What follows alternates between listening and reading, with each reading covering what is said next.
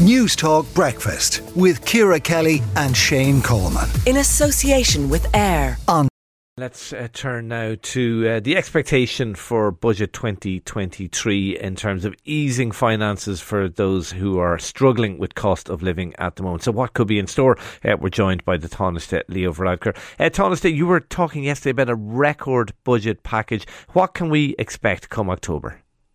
Well, it's not October yet, so I'm afraid you're going to have to wait until the autumn to know the details of the budget. You know that they're not agreed yet. They have to be negotiated over the next couple of weeks by ministers.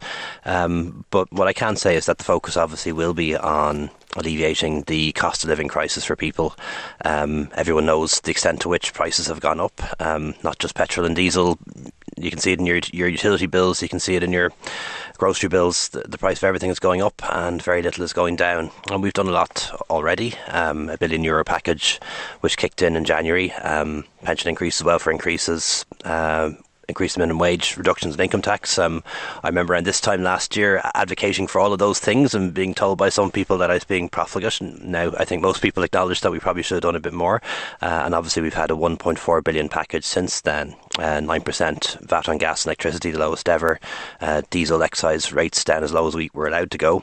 Petrol excise down as well, €200 off the bill. So a lot has been done, but we acknowledge that more needs to be done given the high cost of living. And that'll be the focus on Budget Day. The good news is that the economy is in good nick. The public finances are in good order. We've record numbers of people at work. 2.5 million people at work in Ireland today. Rising incomes and record trade figures. So for all of those reasons, we have a lot of financial power.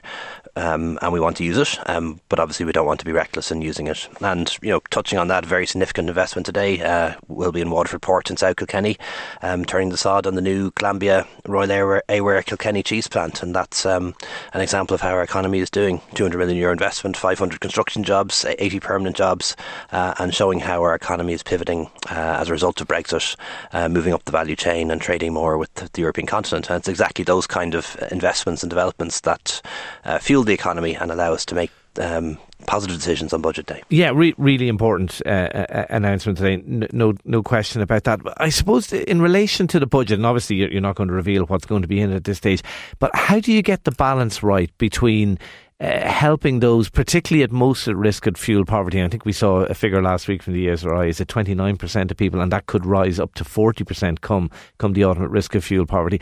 But also looking after the people, I think you used the term again recently, those people who get up early in the morning, I think is the term you use, the squeeze middle, those who are not getting help from the state, have good jobs, but are kind of still struggling to make ends meet come the end of the month. How do you get that balance right?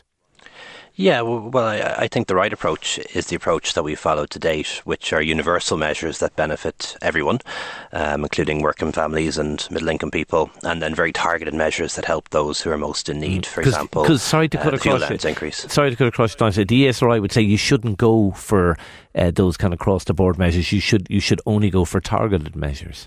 Yeah, I think their analysis was a little bit more nuanced than that, because they did say that the €200 across the board cut off the electricity bills was a good idea. They said it was a better idea than excise reductions, for example. But, you know, the ESRI is a government body, as you know. Let's talk about another government body, the CSO, the Central Statistics Office. They came out with figures there just in early June, only a few weeks ago. And what they showed was that the lowest income families at the time were feeling an impact of inflation of 7.6%. For middle income families it was 6.7%, and for high income families it was 6.1%. So the difference in impact is, you know, 6 or 7%. It's the way some people are talking. You'd swear lower income households were being hit twice as hard, or 3 times as hard, or 50% as hard. That's actually not what the facts show. The facts show that everyone is feeling the squeeze, including working families and middle income people. But obviously those on the lowest incomes, pensioners, people on welfare, they're the ones hit the most hard. So therefore they should get the most help. But I don't think we should say to people going to work this morning, or people who have middle incomes, that you're grand, we're not going to help you, just burn your savings if you have them. That's not right, and that wouldn't be fair, and that's not going to be my approach to the budget. Okay, I'm looking at a headline in the Irish Examiner: Irish cost of living now the highest in the EU. We're up there with Denmark as the most pricey country in the EU, and anyone who's been to Denmark will tell you how expensive that city is. Like, there'll be people listening this morning who'll say, yeah, look, the economy is going well if you look at all the economic indicators, and you mentioned some of them already. But by God, we are an expensive country. And it is, you can have a good job and a good income, but we're paying a lot in tax and the cost of living is extremely high. Are you as a government doing enough to address that? And like, there's obviously a whole load of external factors, but there's a whole lot of internal factors as well. Are you as a government doing enough to address those? Well, we have to do more. Ireland is an expensive country to live in. I think everyone knows that. You really feel that when you go abroad and, you're in Mediterranean countries, for example, and you see how much easier or much lower the cost of living is there. But what is interesting about those figures, and I did look at them in detail, there are countries that are more expensive than us. Norway, Switzerland, Iceland, for example. Denmark, Sweden, about the same. The countries that are the least expensive to live in are Romania, Bulgaria and Turkey. And the truth is there is a direct correlation between high living standards and high wages and the high cost of living. So, the cost of living in Ireland is 30 or 40% above the EU average. So are our salaries.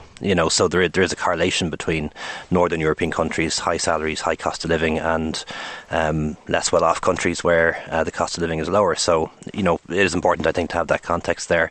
But there are areas where the cost of living in Ireland is way out of kilter with the cost of living in other wealthy Northern European countries. And those are areas, for example, like childcare, very expensive in Ireland. And often the people paying those high childcare fees are the same people paying the high rents and trying to save for a deposit or pay a mortgage. So that's an area we want to focus on in the budget. We've done some stuff already, need to do a lot more there. Out-of-pocket healthcare expenses, again, we've done important things on that in recent years as well, but need to do more. And of course, things like the cost of education, cost of putting a kid through college, and of course the cost of housing. So they're the areas where, even when you compare us with other wealthy Northern European countries, we're still too expensive. And I think they're the kind of areas we can make a decent dent in this government, or certainly in this budget, and then across the course of this government. Okay. One area you don't have a huge amount of control over is the cost of energy. Are you worried that we could be looking at energy rationing come the winter? I don't believe so. That would only arise, I think, where attempts were made at price controls, and they never work. When you bring in price caps, you either have to increase them all the time, which defeats the whole purpose, or you end up kind of rationing energy because there's a limit on supply, because the people who bring the fuel into the country just can't bring it in at the cost you've capped it at. So I think that's highly unlikely to happen. But you can never rule it out. We do have reserves, by the way. We have about 90 days worth of reserves for petrol and diesel, and have reserves on gas as well. And despite the fact that we've now experienced a pandemic, Brexit and a war in Ukraine, we have never really had a serious issue with supply. So I think it would be strange if that were to suddenly happen across the winter, but you can never be 100% sure, and that's why we do have those reserves if we need them. Now, we were talking about the squeezed middle a little bit earlier. One group that definitely doesn't come into that category is the top earning public servants who are on salaries of 150,000 plus. Not a huge number of them, but 4,000 of them all the same. They are going to get, we learned from today's papers, pay rises of up to 15%. How, Tánaiste, is that justifiable, a pay rise of 15% for those who are already earning very, very large salaries? Well, simply because they're not pay rises. You'll remember back during austerity, during the recession, the pay of all public servants was cut, and cut very deeply in the case of some people. We started reversing that in 2014. For almost all public servants now, those pay cuts have been fully reversed, and in many cases they're actually earning salaries above where they would have been before the FEMPI pay cuts kicked in. This is the very last group. They are almost all hospital consultants, by the way. About 90% of them are consultants. They're scoliosis surgeons and emergency medicine doctors and obstetricians who do caesarean sections in the middle of the night.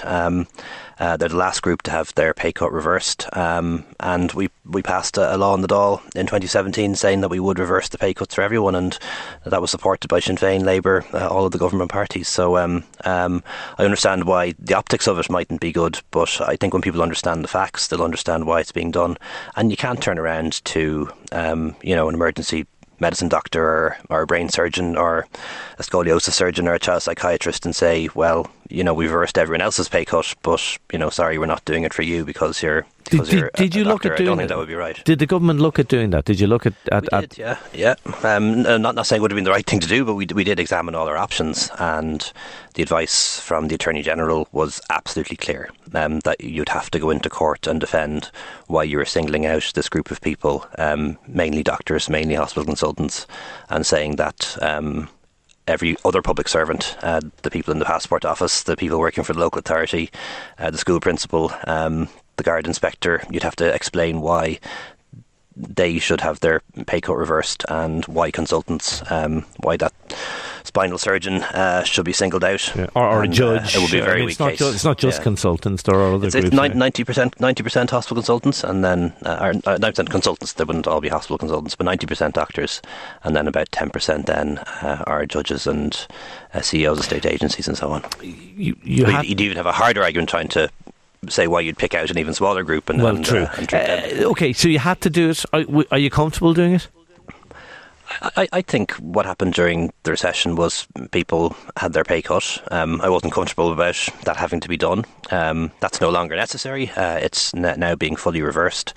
And the next step now is to go on and negotiate a new pay deal with public servants, because, public servants get a bad time sometimes, but by and large they're the teachers in their schools, the SNAs, the Gardaí, the nurses, the healthcare assistants, and they do deserve a pay rise in my view. We're trying to negotiate that at the moment. The agreement as it stands gives them about 2 or 3% this year plus increments. That's well below inflation, with us hitting now 8%, and we'd like to agree a pay deal with them for this year and next, which would ensure that public services continue to function, hopefully improve some efficiencies there as well, because a lot of backlogs in the public service system at the moment. We want them dealt with, and in return for that, be in a position where we can give people pay increases that help them meet the cost of living. 2 last very quick questions, Tánaiste, before I let you go. The row you had with Pearse Doherty in the Dáil last week, did that reflect well on politics, do you think? I think it probably didn't, Shane, quite frankly, but I won't go through the detail of it, but in my mind it was very much self-defence. Sinn Féin, whether it's their supporters online or their supporters on the streets or their politicians in the Dáil, are constantly trying to attack us personally and bully us and do us down on the government benches, and every now and then I think you have to stand up to bullies. You believe Sinn Féin are bullies? I think the way they try to demonise their political opponents, sort of make out that they care about people more than us, you don't get it, attacking us personally like it started off, let's not forget, because Pearse Doherty alleged that my party was out of touch because I'd steak and chips with Jimmy Dean in the members' restaurant the night before, no public money involved, yet they can go on their exotic fundraising trips around the world and drink champagne, and they're totally down with normal people. So when you have to listen to that kind of stuff day in, day out, I think even for your own mental health, every now and then you have to snap back. Okay.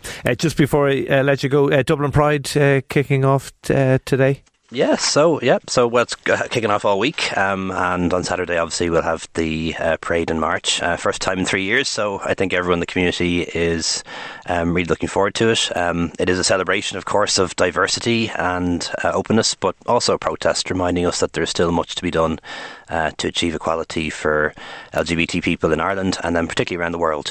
About 30 countries like us have marriage equality. In 70 countries, being gay is still criminalised. So going to be a great march, going to be a great celebration, going to be a protest too, and happy Pride. Okay, you'll be there, I presume? I will, yeah, unless it's raining very badly, but the forecast looks okay, so I'll be around anyway. Okay, Tánaiste, thanks indeed for talking to us this morning. News Talk Breakfast with Ciara Kelly and Shane Coleman. In association with AIR. Weekday mornings at 7. on News Talk.